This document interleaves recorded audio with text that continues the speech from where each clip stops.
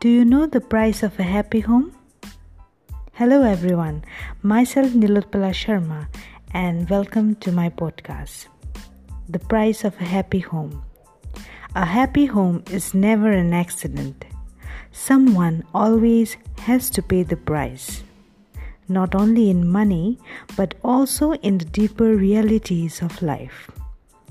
But a happy home is worth whatever it may cost. Fortunately, it is not a question of money.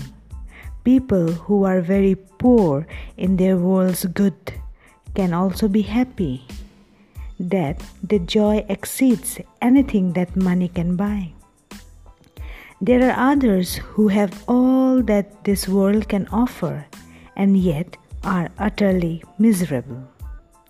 Happiness does not depend upon the amount of money one possesses, but rather on a wholesome personality and outlook on life. To build a happy home, both the parents must be prepared to get along well with each other. Their personalities must blend together. Each must respect the rights of the other, and both must be prepared to work out their problems without quarreling, working hand in hand. Neither parents can expect to be right all the time. Each must be willing to give in to the others for the good of all the home.